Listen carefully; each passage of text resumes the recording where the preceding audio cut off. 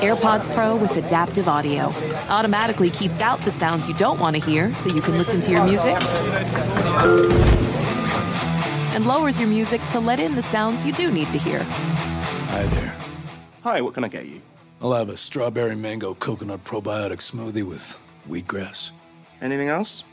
Extra wheatgrass. Here you go.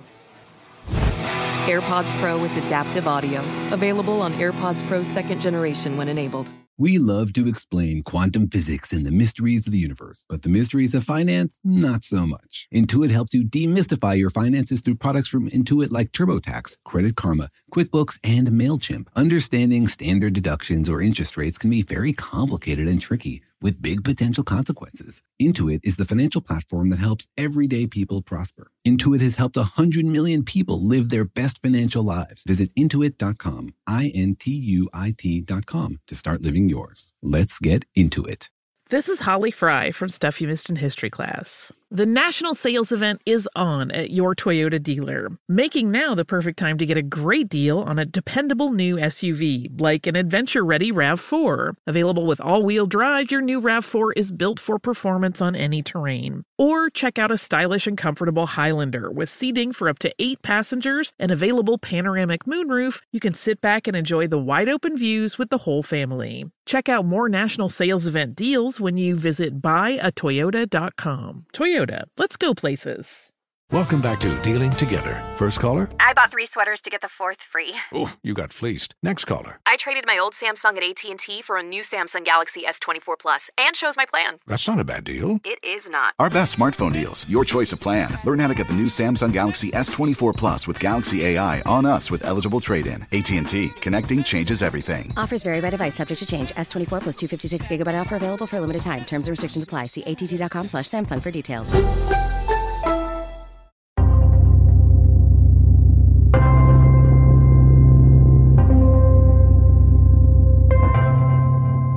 Hey, Kelly, how do you feel about moving? Ugh, it always seems like it's going to be exciting, but it's always a drag. I know, right? It's like there's always one more box of stuff. Yeah, and by mathematical induction, that means we all have infinite stuff. That totally checks out. I mean, I have like infinite back pain from my last move. Sometimes I wish I had a mobile home so that I wouldn't have to pack everything up every time. That is a genius solution. I mean, you move more stuff, but you do less work because you take your whole house with you. Exactly. I wonder if it scales. Ooh, I'm thinking like mobile neighborhoods, mobile cities, maybe like mobile planets. Earth is just one big mobile home. Man, I didn't realize we lived in a cosmic trailer park.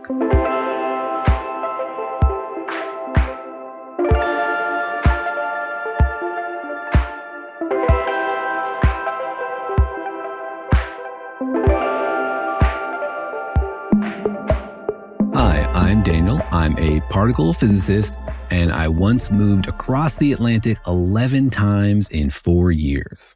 Seriously? Seriously.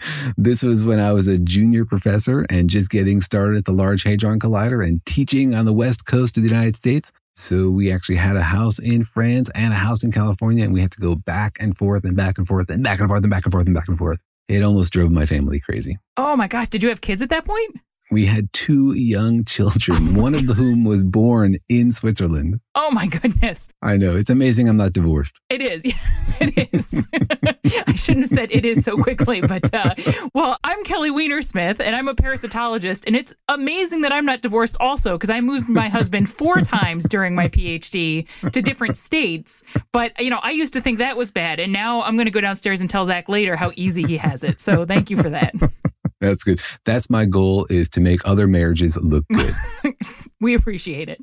Well, welcome to the podcast, Daniel and Jorge Explain the Universe, in which we talk about all the crazy and amazing things that we find out there in the universe, moving here and there, taking our brains from the tiniest little particles down to the quantum realm, to the vast planets of the outer solar system, and all the way to superclusters. Our goal is to embrace everything we know and that we don't know and explain all of it to you. And as you might have guessed, today on the program, Jorge is not here, so we have our fabulous guest host, Kelly Weinersmith, joining us to talk about all these things and ask good questions. Hey, Daniel, I'm excited to be back. I had fun last time. Awesome. Great. Well, thanks very much for joining us. So we started off joking about moving houses and moving planets, but this is something I think is actually really interesting, is thinking about how the planets in our solar system got where they are and whether or not they have ever moved. I personally love this question because it's one of those questions that, like, the fact that we have anything that even vaguely resembles an answer makes me sort of proud to be a human.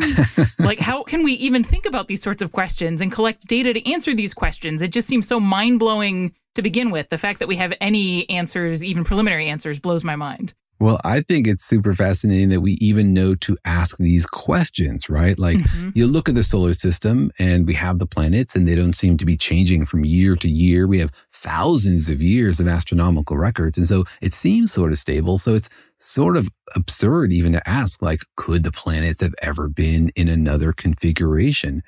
Could the solar system have looked different? It's like very natural to think, oh, things are going around the sun. They've been going around the sun. Of course, they were always in the same orientation. But something that's happened over the last just couple of decades is that we've had a chance to glimpse other solar systems.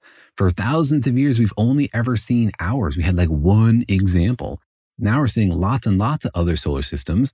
And this gives us a clue that solar systems can look different and that there might be a lot of activity, that they're actually quite volatile. That is super exciting. So for our sample size for these, like, how many solar systems can we see in enough detail where we can, like, count all of the planets and get a bit of a sense for what those planets are like? Are we talking hundreds, thousands, millions? How big is our data set here? It's exciting because it's growing so rapidly. Like, the first exoplanets were discovered just a few decades ago, and now we have thousands, not yet millions. Someday astronomers will get to play with a data set of millions of solar systems and ask really detailed questions. But we have thousands of solar systems that we can look at, and we see weird stuff in those solar systems that we don't see in our solar system. And that makes us wonder, like, wait a second, are those solar systems weird, or is our solar system weird? I need to know the answer. And so today on the podcast, we'll be asking the question,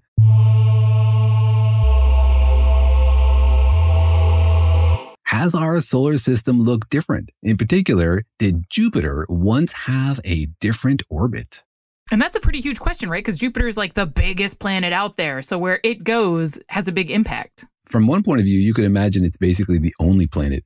Other than the sun, Jupiter has like 99% of all the mass in the solar system. Everything else is basically a detail compared to Jupiter. So yeah, it's a big deal. If Jupiter had been in a different place, everything would be different. And so as usual, I was curious whether people had this in their minds. Like, have people imagined the possibility that Jupiter could be in a different place? Is that something people have thought about, have heard about? So I went out there to the wilds of the internet and I asked people, hey, do you know the answer to this tough physics question that astronomers are struggling over? Use no preparation, no Googling allowed. Just tell me off the top of your head. Here's what people had to say. I guess no. There were impacts of, I guess, asteroids and or comets, and maybe even bigger objects in the past. So I think the orbit of Jupiter was a different one 2 billion years ago. No, I think it was I think it used to be a lot closer, and then it moved out through collisions and near collisions. I think Jupiter used to be in a different orbit. I know Uranus rotates about its axis in a way that's sideways compared to the other planets. What I'm not sure of, but I think happened is that Uranus and Jupiter collided at some point. I suspect that Jupiter has been in its current orbit for quite some time. Speaking on the scale of the formation of our solar system, but I would not at all be surprised if it had moved around somewhat during the early formation period of our solar system. I would say yes. Well, nothing is permanent, so I guess it's at the origin it was part of the sun or giant cloud of gas. But to me, it's quite stable orbits, and I don't see why it should change except for minor changes such as collision with other objects. But I would say yes. No. Jupiter at some point was heading towards the sun. but it kind of got locked in by Saturn, probably in interaction with Saturn, something like that. Don't know 100% now. You caught me off guard here. I don't think that Jupiter has always been in its current orbit. I think it formed much closer to the sun, and as it migrated out into the solar system, it cleared a lot of the debris and comets and asteroids and dust and everything out of its way, and made things a little bit more stable here in the inner solar system, so life could form. But I don't think that it started out where it currently is. I'm going to say no, but I guess being it's so big, it could well have picked up a lot of stuff through its time, and as it, picks up more stuff, gets impacted, and I guess its gravitational forces would interact with other planets and stuff around. So therefore it'd get knocked off and moved off its orbit quite regularly, maybe. I think almost certainly no. I think the current model of how the solar system was formed actually relies on Jupiter migrating inward closer to the sun and then further away. I believe Jupiter has moved from its original orbit. I think the original orbit was closer to the sun. All right. Wow. Those are some great answers from our listeners. When you heard that this was even a question that people were thinking about, did you have a oh my gosh moment, or did it just seem like an obvious question for you to be asking? I had an oh my gosh moment and a hope, because I thought, ooh, that would be super cool if Jupiter wasn't always in its current orbit. Because one of the fun things for me in science is revealing surprises, right? If you ask a question and then the answer is, oh yeah, it's kind of boring, Jupiter's always been there, that's not nearly as fun as, oh my gosh, it turns out there's a crazy history here and we have revealed it. Like you were saying earlier, it's incredible that we could, by gathering small clues left by these crazy cosmic events, actually reconstruct something that happened billions of years ago. It's like solving a billion-year-old murder mystery. As a biologist, every once in a while, we'll have discussions about what makes humans different than other animals. And, clearly being able to think about questions like this is one of those things that, certainly we're the only species who's wondering that on our planet. Exactly. So it's super fun. And I was really hoping that the answer would be something crazy. So it's pretty interesting to learn about. And I've also really been enjoying following this exoplanet discovery, seeing these other solar systems, these other potential homes for aliens where life could be really different because the planets are so different from ours. We're sort of trapped in this colloquial way of thinking that our kinds of planets are the kinds of planets. You have small rocky planets in the inner solar system and big gas giants in the outside. But now it's possible to imagine other kinds of scenarios. So is our configuration a typical configuration? It turns out it's not. When we look at other solar systems, we see something really weird. First of all, we see that most solar systems have a lot more planets very close to their star. Between Mercury and the sun, there's basically nothing. But in other solar systems, there are lots of planets packed in there. And in particular, we find these things called hot Jupiters. Not hot because they're big on Instagram or they're really curvy. Hot because they're really close to the sun. We find these planets in the other solar systems that are really big, like Jupiter size and gas planets, but they orbit the star in just hours or days at a fraction of the distance between the sun and Mercury. So that's a really weird phenomenon to see. Shouldn't they suck each other into each other pretty quickly? What's the good physics word for that? How do they stay separated if they're both huge and attracting each other and are so close? No, suck each other in is exactly the right physics word to use. And that's exactly the question people are asking. They're like, hold on a second, how do you get such a big planet so close to the sun? Can it last very long? Are we seeing something just before it dies? Or can that be a stable configuration? And the models suggest that they can't have been born that close to the sun and they can't last there very long. And that's the clue that got everybody talking and thinking about whether planets are moving, because they suspect that these hot Jupiters form further out and then get sucked in. And so we're witnessing sort of the end of the life cycle of these planets before they either get torn apart or pulled in. And that's a clue that solar systems are volatile. There is stuff going on. It's not just everybody sedately driving in their lane for billions of years.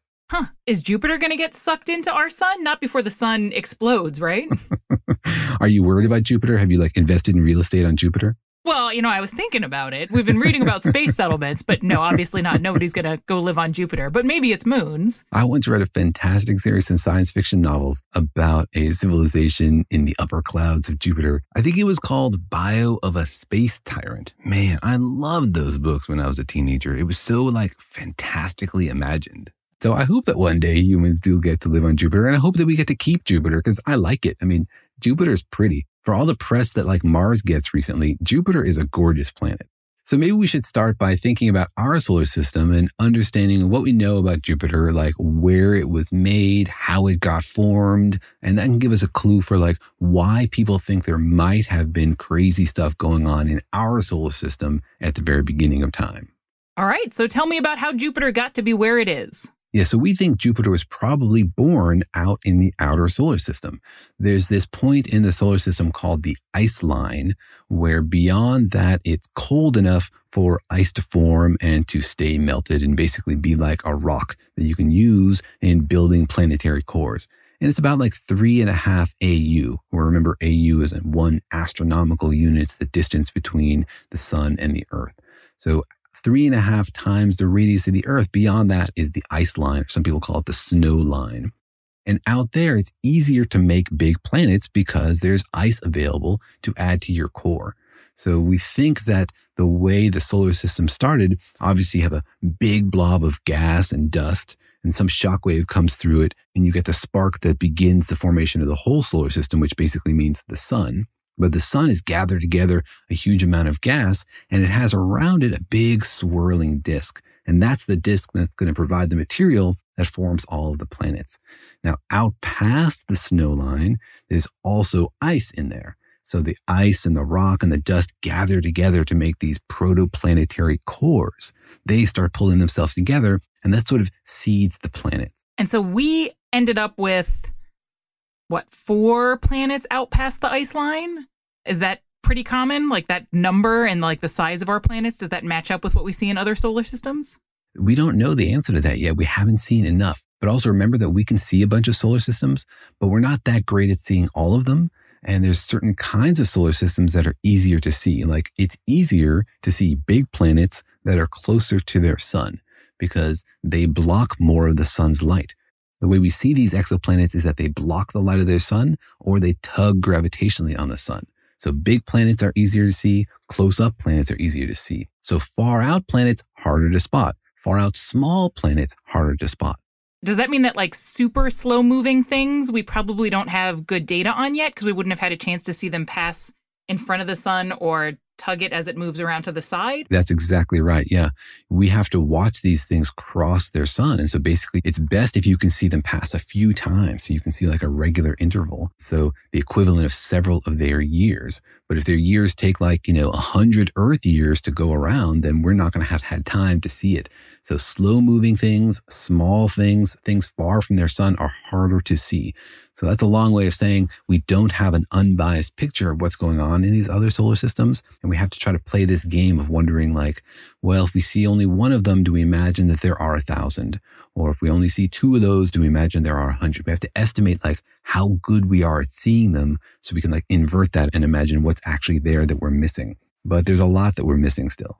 Interesting. Yeah, it's really fascinating. And so that's why we focus on our solar system, because it's here, it's relevant, and it's one that we can study in great detail. But those other solar systems do give us a lot of clues. Back to Jupiter, we think that it must have had to form in the outer solar system because that's basically the only place to make these big gas giants. I mean, you need enough ice and enough rock to pull together to make this big core to grab a bunch of gas. Remember, everything in the solar system is competing with the sun.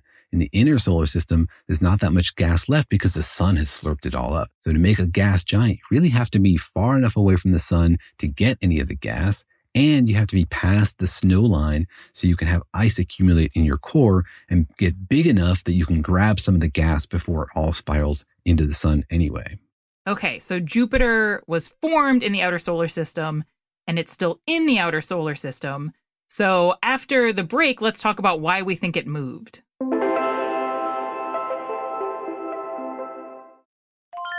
This is Tracy V. Wilson from Stuff You Missed in History class. The national sales event is on at your Toyota dealer, making now the perfect time to get a great deal on a dependable new car. Like a legendary Camry built for performance and available with all-wheel drive, you can count on your new Camry to get anywhere you need to go. And with available features like heated seats and a multimedia touchscreen, you can stay connected in comfort and style. Or check out an affordable and reliable Corolla with a trim for every lifestyle. From the hip and agile sedan to the sporty hatchback, there's a dependable Corolla built just for you. Plus, both Camrys and Corollas are available in hybrid models, so no matter your style, you can drive efficiently and affordably. So visit your local Toyota dealer and check out amazing national sales event deals on Camrys, Corollas, and more when you visit buyatoyota.com. Toyota, let's go places. Apple Card is the perfect cashback rewards credit card. You earn up to 3% daily cash on every purchase every day. That's 3% on your favorite products at Apple, 2% on all other Apple Card with Apple Pay purchases, and 1% on anything you buy with your titanium Apple Card or virtual card number. Visit apple.co/card calculator to see how much you can earn. Apple Card issued by Goldman Sachs Bank USA, Salt Lake City branch. Subject to credit approval. Terms apply. Did you know that most salads travel over 2,000 miles to reach your plate? But not with 80 Acres Farms. Their crisp salad greens and herbs are food less traveled, going from farm to store in days, not weeks. They stay fresher for longer in your fridge. My salad lasts all week long, which means less food waste and easy meal planning. Oh, and did I mention there's no need to wash these greens? Because 80 Acres Farms uses 0 pesticides. Visit 80acresfarms.com to learn more and find their salads and salad kits at your local Harris Teeter. Physicists are famously sticklers for detail, and when it comes to the fine print contracts and hidden fees from wireless providers, I've learned that there's always a catch somewhere. So when I heard that the Mint Mobile wireless plans are just $15 a month when you purchase a 3-month plan, I thought, where's the catch? But now I'm convinced there isn't one. Mint Mobile's secret sauce is that they sell wireless service online, so they cut out the cost of retail stores and they pass all those savings directly to you. So you can say bye-bye to your overpriced wireless plans, jaw-dropping monthly bills, and unexpected overages. All of Mint Mobile's plans come with unlimited talk and text and high-speed data delivered on the nation's largest 5G network. You can use your own phone with any Mint Mobile plan and bring your phone number along with all your existing contacts. To get this new customer offer and your new 3-month unlimited wireless plan for just $15 a month, go to mintmobile.com/universe. That's mintmobile.com/universe. Cut your wireless bill to $15 a month at mintmobile.com/universe. Additional taxes, fees, and restrictions apply. See Mint Mobile for details.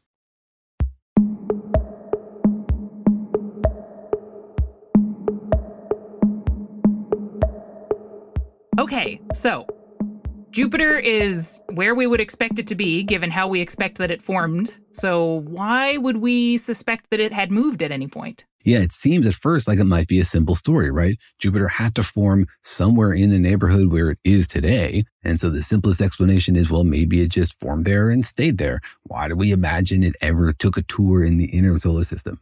And the reason is that the inner solar system looks weird. Like we can't explain the inner solar system in that picture. Our models of how the solar system came together, we run a bunch of like simulations and try to explain how we got Venus and Earth and Mars. None of the models that we run actually match up with what we see. How are they different? Well, in particular, Mars is really weird. Like Mars is a nice little planet, but it's really small. Like Mars is like 10% of the mass of the Earth. That's a really small planet. And in all our models of the solar system, Mars should be a lot bigger. Like as you get further out from the sun, there's more material available because the sun hasn't stolen it all.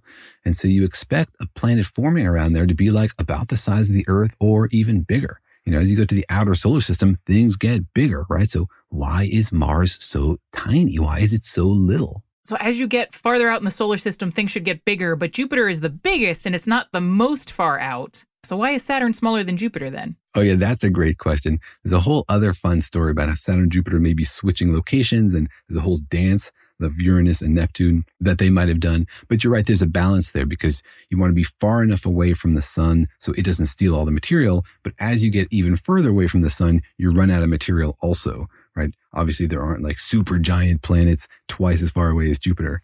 And so there's something of like a peak location there. Jupiter's probably sitting right there in the spot where you can make the biggest planet. But the question remains, like, why is Mars so little? What happened to make Mars so tiny? And it's not just Mars. Like, the asteroid belt is also kind of weird. Like, we don't really understand how it formed the way it did. Again, we run these models that start from just the gas cloud, and you don't get an asteroid belt that looks the way it does. Specifically, our asteroid belt is weird because it has both like rocky objects that seem like they came from the inner solar system, plus they have a bunch of icy objects, the kinds of things you would find like in the Kuiper belt or deeper, further out in the solar system. So there are these like pieces of evidence. You were talking earlier about like, how could we possibly find clues about things that happened so long ago? Like, these are the things that have puzzled scientists for a long time. So is the asteroid belt inside the ice line or on the Jupiter side of the ice line? Yeah, the asteroid belt is really weird, actually. Part of it is inside the ice line, the part that's like closer to Mars. Remember, it sits between Mars and Jupiter, but it also extends kind of far out. And part of it actually is in orbit with Jupiter. Like, it's not all between Mars and Jupiter. There's these big blobs of asteroids that are in Jupiter's orbit, just sort of like rotated away from them, like, 30 degrees around or 30 degrees the other direction. And stuff is sort of like sloshing back and forth. So some of it's definitely out there past the ice line and can stay frozen, and some of it's a little bit closer in. Huh, interesting. Yeah. And so we have these mysteries, and I love that this is like the way we do science. We say, well, we think we understand how the solar system works, but let's double check. Let's run a bunch of models and see if what we get matches up with what we actually expected. And when you see those weird deviations, when you see something that doesn't make sense, that's when you know you might have found something. So it's like when your model doesn't work is a potential discovery moment.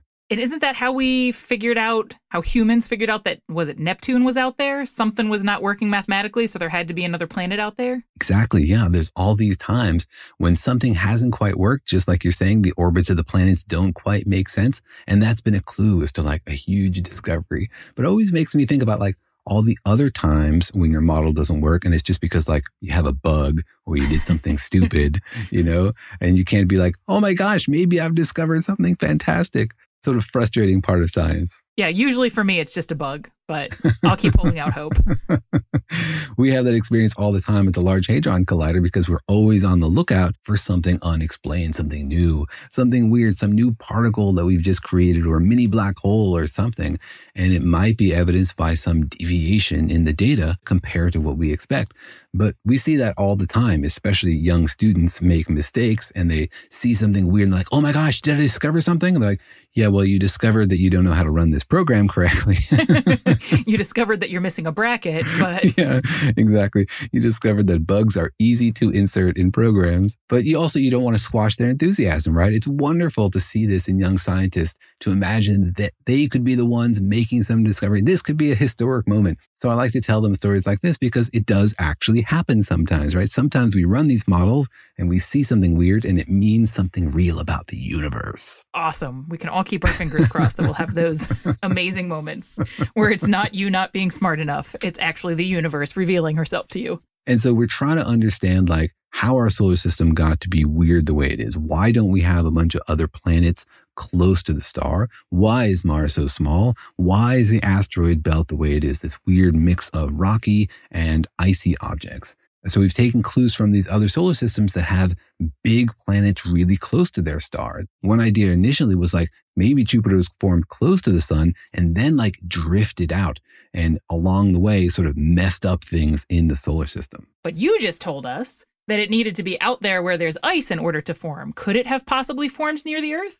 So people spend a while trying to cook up these models and wondering like, maybe there's a way to have a hot Jupiter that survives, or maybe there's a way to form a planet really close to the star. Maybe there are other methods. So, this idea of how you form a Jupiter is sort of one model, but there are other models. There's like, gravitational instabilities that maybe stuff smashed together to make like an unusually large object, which then like gathered together a bunch of stuff. And people have been working on these things and trying to put them together. And, this is the kind of creativity that's inspired by basically a mystery, but it doesn't seem to really be working. Like there's just not enough gas and not enough mass close to the star. And also it's just too warm. Like a lot of this stuff, if you did happen to form a big object, would get blown apart by the sun. The sun would just like boil the gas off of that planet. And it would also probably just like pull it apart by the tidal forces. Remember, the sun has a lot of gravity and it tugs on everything. But if you're a really big object, it's going to tug on the part of you that's closer to the star more than it tugs on the part of you that's far from the star.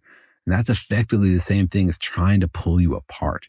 And that's why, for example, if you get close to a black hole, you won't survive because you'll get pulled apart by the relative difference in the gravity at your feet and at your head. It's called spaghettification. One of the best physics words out there. And so now imagine like making a big gas giant. You've accomplished the impossible. You formed a gas giant close to your star. What's going to happen? The star pretty quickly is going to spaghettify Jupiter. And like, that's a lot of spaghetti. I'm there for that. I love spaghetti. So are people still working on that question, or have scientists pretty much decided like, okay, this is not the answer? There's always somebody still working on that question, right? There are people out there who think that it might have been possible to make a Jupiter close to the star, and they're working on their models. And in that line of thinking, they're hoping that you've made this Jupiter close to the star and that it's somehow, we don't know how, then drifted out to the outer solar system. And in doing so has perturbed the asteroid belt. And in doing so has like stolen a lot of the material that might have made Mars. But I don't think that it's a mainstream idea. I mean, there's always somebody out there, smoking banana peels and thinking about it. And I encourage that. And that kind of creativity is wonderful. And, diversity of ideas is also very, very important for the scientific method. But I don't think the leading idea is that you form a hot Jupiter close to the sun and that it then drifts out into the outer solar system. Okay, so it started in the outer solar system. And then it went on a cool vacation towards the sun and decided it preferred skiing. Yeah. And so we don't think that this idea of it starting in the inner solar system and moving out makes much sense. And another clue is that when we look at these other solar systems, the ones that have hot Jupiters, and we wonder like, how are they made and how could that survive? There's some evidence that what we're looking at are really young solar systems that haven't been around for very long. And so one explanation for how hot Jupiters even exist is that they're transient, that they're going to be absorbed by the star, that we're seeing them before they get spaghettified and sucked in and basically just become part of the star, because we don't tend to see hot Jupiters in older solar systems.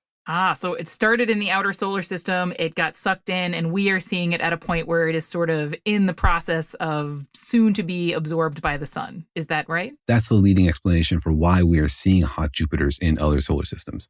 But, of course, that doesn't answer the question of our solar system, because we don't have a hot Jupiter, right? But we still have to explain what happened in the inner solar system. So we have Jupiter starting in the outer solar system. We think that makes more sense. We don't have it currently in the inner solar system. So then there's this question of like, well, how could it have perturbed things in the inner solar system? It's sort of like got an alibi. It's like, I was born here and I'm still here. Why are you looking at me, right? Okay, so the progress we've made so far is that there's an explanation that we don't think is right. So let's try another explanation and see if we can maybe solve some of the problems with what's happening with Mars and the asteroid belt after we take a break.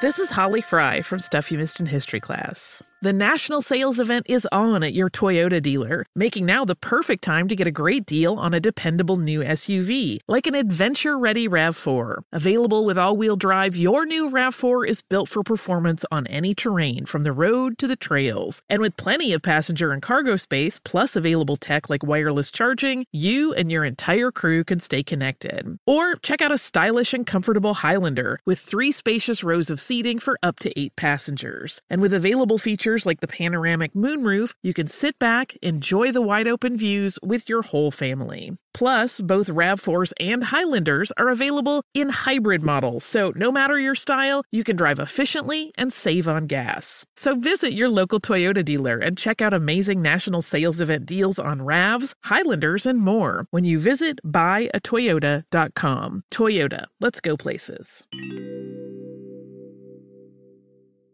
Farm to store in days, not weeks. That's 80 Acres Farms. Did you know most salads travel over 2,000 miles to reach your plate? But not 80 Acres Farms. Their crisp salad greens and herbs are food less traveled. They stay fresher for longer in your fridge. My salad lasts all week long, which means less food waste and easy meal planning. Oh, and did I mention there's zero need to wash these greens? because 80 Acres Farms uses 0 pesticides. Visit 80acresfarms.com to learn more and find their salads and salad kits at your local Harris Teeter. How do you feel about eating plastic? If you went to a restaurant and saw plastic on the menu, would you order it? Well, turns out that we're all eating and drinking roughly a credit card's worth of plastic every week. Yep, that's right. The products we're using every day are ultimately contaminating our water supply, generating hundreds of microplastics that we end up ingesting. Yuck. Well, what can we do about it? Blue Land is on a mission to eliminate single-use plastic by reinventing cleaning essentials to be better for you and the planet, with the same powerful clean you're used to. It's not complicated. Refillable cleaning products without sacrificing on design. Their products have a beautiful, cohesive style that looks great on your counter. My family got the sampler pack and it already smelled great when we opened the box. Everything works super well, stuff gets really clean, and it's all super easy to use. So it's no extra hassle in our lives, and we feel great knowing we're generating less plastic waste. Blue Land has a special offer for listeners. Right now, get 15% off your first order by going to blueland.com/universe. You won't want to miss this. blueland.com/universe for 15% off. That's blueland.com/universe to get 15% off. Spring is a time of renewal, so why not refresh your home with a little help from Blinds.com? We make getting custom window treatments a minor project with major impact. Choose from premium blinds, shades, and shutters. We even have options for your patio, too. Blinds.com invented a better way to shop for custom window treatments. There's no pushy salespeople in your home or inflated showroom prices. Our design experts can help you find the perfect window treatments on your schedule. We'll even send free samples directly to you. Plus, we can handle the measuring and installation for you. Unlimited window treatments installed for just one low cost. And with Blinds.com, you'll always get transparent pricing. No hidden fees. Our free shipping and 100% satisfaction guarantee can put the spring back into your step and into your home, too. Shop Blinds.com right now and save 40% site-wide. Get 40% off for a limited time at Blinds.com. Blinds.com. Rules and restrictions may apply.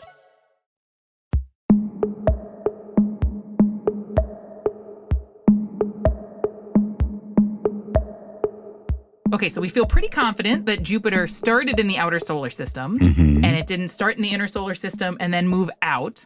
So if it started in the outer solar system and it's still there now, does that mean at some point Jupiter sort of toyed with the idea of a summer vacation and then decided it preferred the cold and went back to go skiing? Did it come to the sun and then leave? I know this is that moment in the murder mystery where you're like, this person was home all evening. Hold on a second. Do we actually have a way to account for all of their whereabouts? Could they have snuck out and committed the murder and then come back in time? How fast are those trains?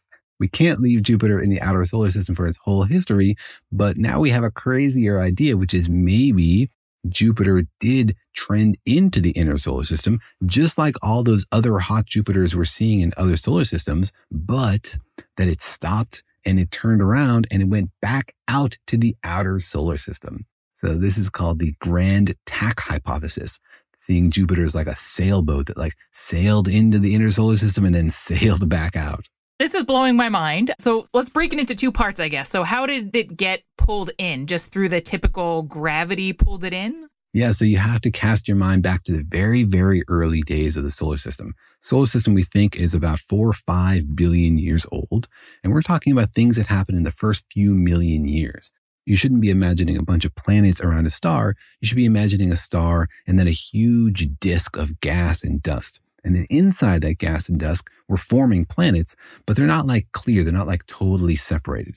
If you were doing astronomy back then, you would have had a really hard time seeing any planets because there's so much gas and dust everywhere. So the beginning of the story in the first few million years is that like proto-Jupiter has formed, but it's not as far out as it is now. It's only like 3.5 AU, like right there on the snow line, as we were saying earlier, like the peak place to make a gas giant is just past where things freeze, so you can gather ice and rocks and dust, but not so far out that things are getting dilute.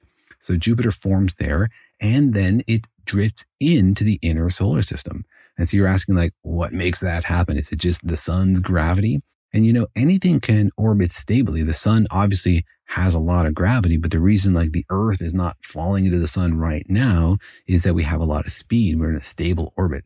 So we think Jupiter probably was in a stable orbit, but remember, it wasn't on its own. It's still surrounded by a lot of gas and dust that hasn't gotten pulled into any planet. So the idea is that it interacted with that gas and dust, which basically slowed it down and started falling in towards the sun. That must have been very scary for Jupiter.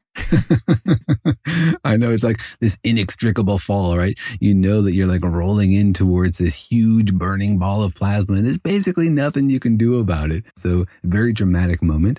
And these gases eventually, spiraled in and they fell into the sun, and Jupiter was spiraling in also. And so the idea is that it passed through the inner solar system, and along the way, it gobbled up a lot of material, which eventually would have otherwise led to a larger Mars. How far in did it go? Did it get like Earth close or just Mars close? Not quite Earth close. We think that it came into like about 1.5 AU. And that's why we still have Earth at a pretty reasonable size, because Jupiter came in and it either like gobbled up the material to make Mars or scattered it and threw it into the sun. But the things in the inner solar system were a bit more protected. Okay, so part of Jupiter should have been in Mars. It's like those twins, where like one of them eats the other one and you still have like a jaw or whatever inside the body of the adult. Those are the craziest stories. I don't think they're actually eating the other one, but yes, I know where you're going with that. What? You don't believe in the evil twin theory that twins can eat each other in the womb? I was reading about this the other day, and I think they like absorb. Eating suggests a bit more intention than I think is actually happening in there. I'm going to use that next time I eat my kids' cookies. I'm like, I didn't eat your cookies. I just absorbed them. And Kelly, the biologist, she tells me that's different. And then your children will remind you that you are not a fetus. You're a grown man who can make decisions. And so, let them know that they can call me if they need backup. All right. I'll give them your number. Anyway, so Jupiter's out there like unintentionally absorbing the materials that Mars would have needed to get larger and scattering a bunch of other stuff. And so it came into about 1.5 AU. And that actually explains a lot about what's going on in our inner solar system. That's why there are no like other rocky planets after Mars. We think there might have also been other planets out there that were forming that Jupiter just like nudged into the sun. So why did it nudge them into the sun as opposed to pulling it into Jupiter? We don't know. It could have been either fate, right? This is very chaotic. And so it depends exactly on how big they were and how they were aligned.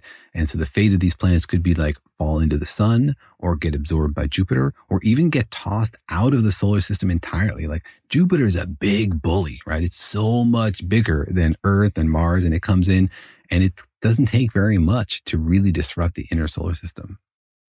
Okay, and so how does this describe what happened, or does this help explain what happened with the asteroid belt? Yeah, so it actually all really fits together beautifully, because to explain the asteroid belt, you need Jupiter to get back out to where it was, right? The asteroid belt has rocky stuff in it from the inner solar system, but also icy stuff from the outer solar system. And so if you could somehow turn Jupiter around, right? We see in all these other solar systems also that these big gas giants sometimes fall slowly in towards a star. And we think that in most cases, probably they just end up inside the star. That didn't happen in our case. So we need Jupiter to move somehow to the outer solar system. And in doing so, we think that it will have disrupted the asteroid belt and also disrupted the Kuiper belt, and like pulled some of those objects towards the inner solar system, so that the asteroid belt then has like a weird mixture of these like further out objects and these inner objects. And that's why we see these like icy objects and rocky objects in our asteroid belt, if we can get Jupiter to go in and then come back out. That's fascinating. So now how you told us that Jupiter probably slowed down and that's what caused it to get pulled in. So for Jupiter to go back out again, what is required for that? Does it have to start speeding up and then also kind of get nudged? Why did it leave? Well, Jupiter, we think, probably was saved by its friend Saturn, because Saturn has the same fate, right? Saturn, also a big gas giant, also probably surrounded by big swarming clouds of gas, getting slowed down, drifting in towards the inner solar system.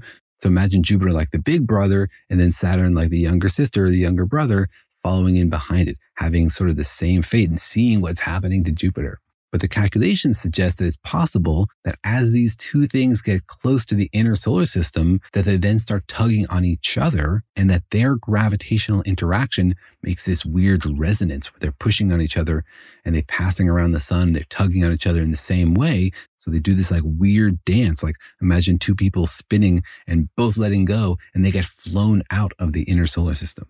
I know it's crazy. It's like Saturn like dove in after Jupiter and saved them both, right? They could have ended very badly. Yeah, there's got to be a buddy comedy that could be written about this or something.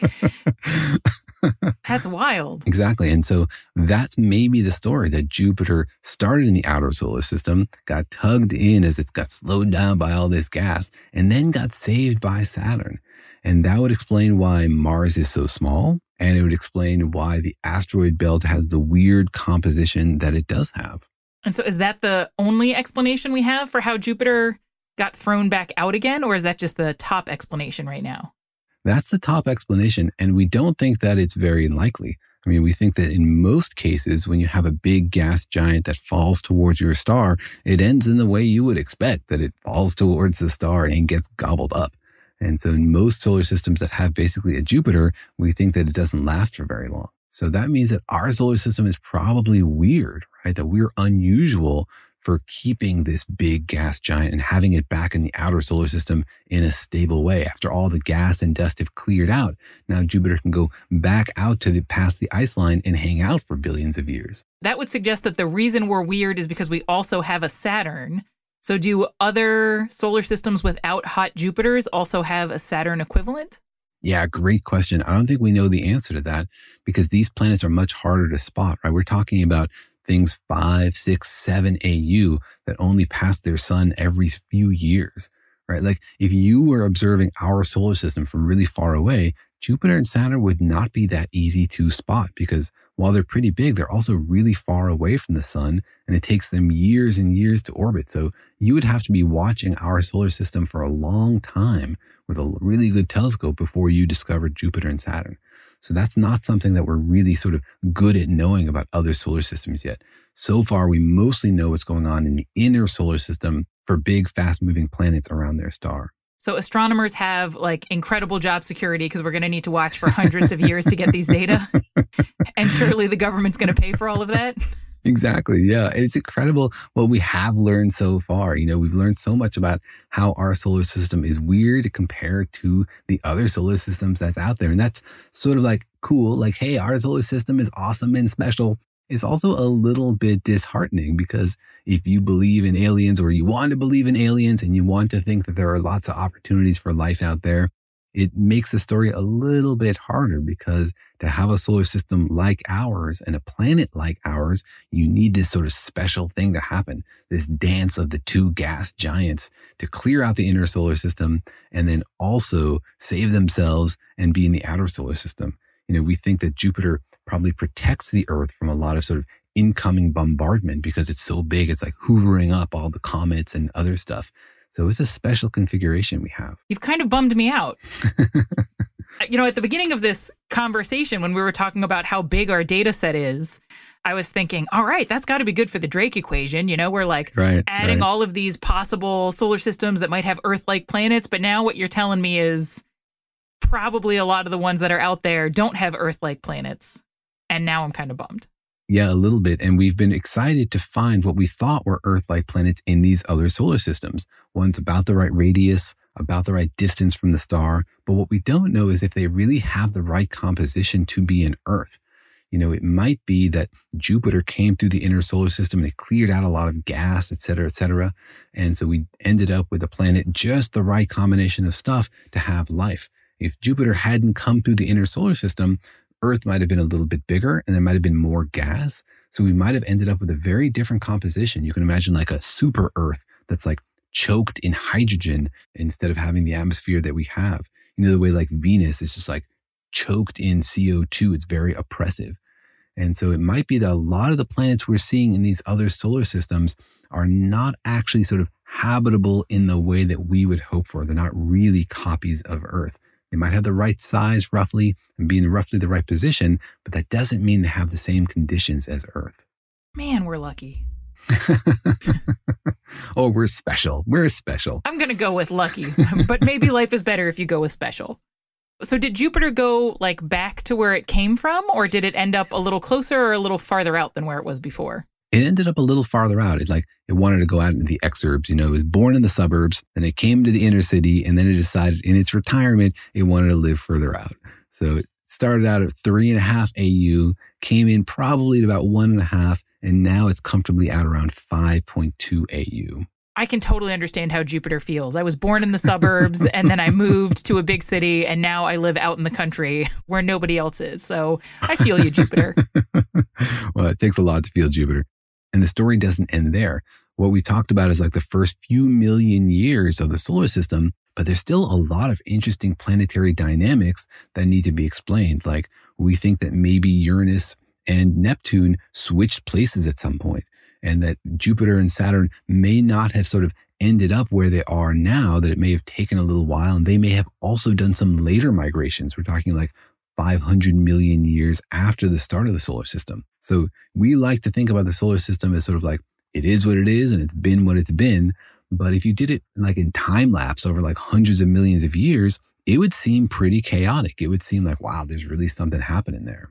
So this idea of Jupiter moving in and out, is this like totally accepted by the mainstream, or is this just sort of a theory that some people ascribe to? How broadly is this idea accepted? Yeah, it's somewhere in between. The astronomers I spoke to think it's like probably the most plausible explanation, but there's a lot of details still to get right.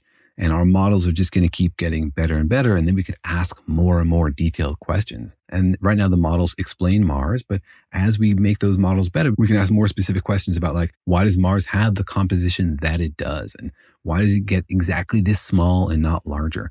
And maybe as we do those studies, we'll find discrepancies and things that don't work. And then we'll need to modify this model. Or maybe there's some other crazy part of this story that we haven't even thought of yet that could be revealed by some little detail that some student uncovers. So given the gaps in our data set, which are caused by things that are hard to remove, like really slow moving planets, what do you think the chance is that by the time you and I are, retiring, that we'll be able to say like, definitely that's what Jupiter, or, maybe we'll never be able to say definitely, but we feel super confident that that's what Jupiter did. Is this a problem that could get solved soon, or are we looking at decades and decades before we can really get a good answer? Well, that depends, Kelly. How long until you plan to retire? I'm not sure I'm ever going to retire, but, the average age of a woman in the U.S. when they die is what, 87, is 77, okay. Something like that. So that time scale. I think that our understanding of our solar system and other solar systems is going to be continually revolutionized basically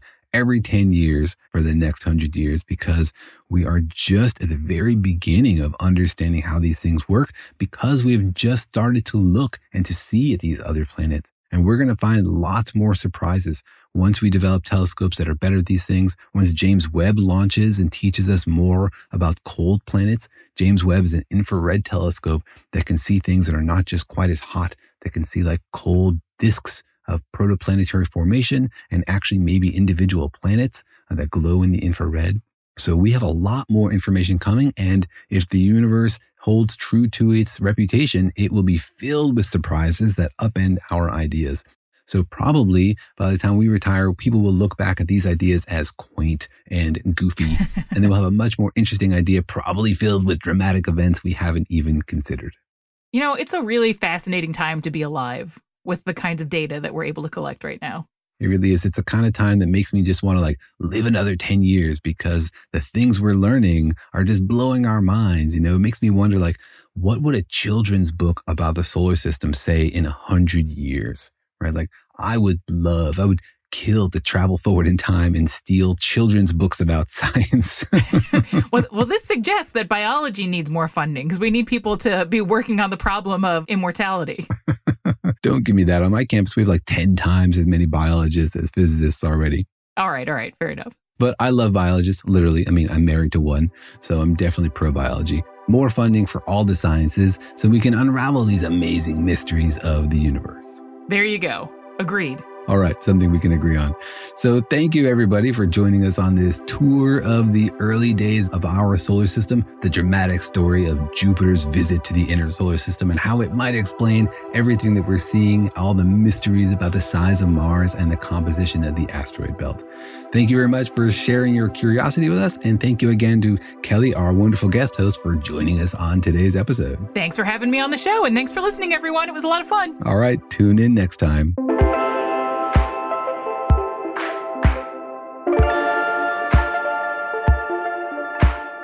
Thanks for listening, and remember that Daniel and Jorge Explain the Universe is a production of iHeartRadio. For more podcasts from iHeartRadio, visit the iHeartRadio app, Apple Podcasts, or wherever you listen to your favorite shows.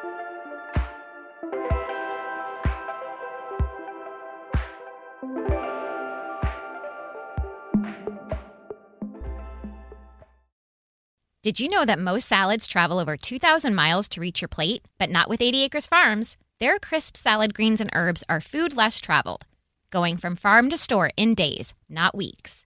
They stay fresher for longer in your fridge. My salad lasts all week long, which means less food waste and easy meal planning. Oh, and did I mention there's no need to wash these greens? Because 80 Acres Farms uses 0 pesticides. Visit 80acresfarms.com to learn more and find their salads and salad kits at your local Harris Teeter. Hey, it's Malcolm Gladwell, host of Revisionist History.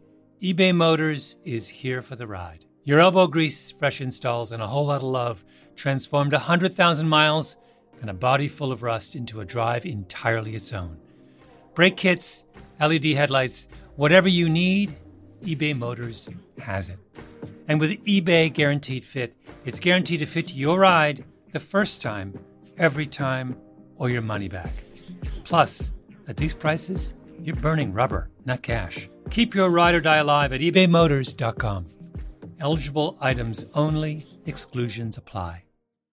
You deserve to treat yourself, so turn your tax refund into a U-Fund and give yourself a Straight Talk Wireless Extended Silver Unlimited plan and get a new Samsung Galaxy A14 on them. You can get a great everyday value on wireless with Straight Talk's Unlimited plan starting at $25 a line per month for 4 lines. You'll save so much you'll be enjoying that refund all year long. It's the refund that keeps on refunding. Find Straight Talk at straighttalk.com or at your local Walmart store. Taxes and fees not included. Offer valid through 4/14/24 while supplies last. Online only. Must purchase a Straight Talk Extended Silver Unlimited plan to qualify. Limit of 5 phones per customer. Family plan discount with 4 lines, all on the Silver Unlimited plan. Not combinable with autopay discount.